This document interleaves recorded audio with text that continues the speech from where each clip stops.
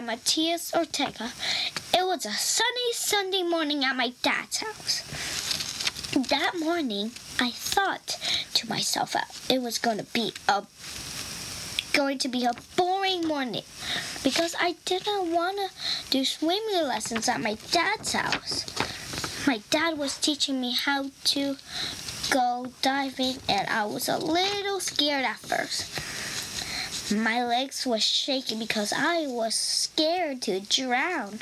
After the first try, I wasn't scared anymore because the water helped me go up really fast. So I decided to go on the diving board again. My dad was really proud of me. After that, I learned how to hold my breath underwater for 30 seconds.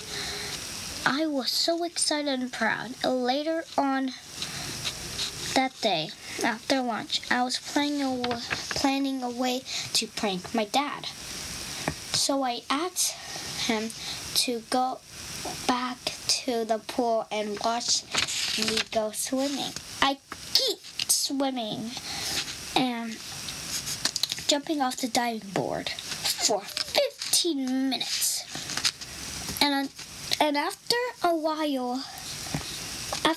while, I pretend I was a dead fish floating on water to trick my dad. He was about to jump in until I turned around to see his face. It was funny to see my dad's face. He was so scared. So then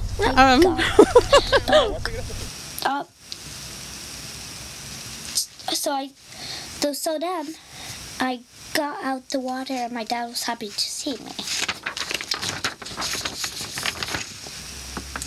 It was time to head back to my home to my mom. I was tired. It was a long day.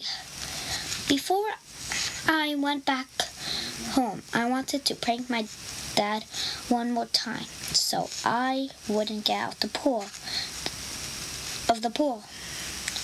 I pretend I was going to get out, but I didn't. So my dad had an idea. He also pranked me. He pretended he was leaving. So I got out the pool and he grabbed me.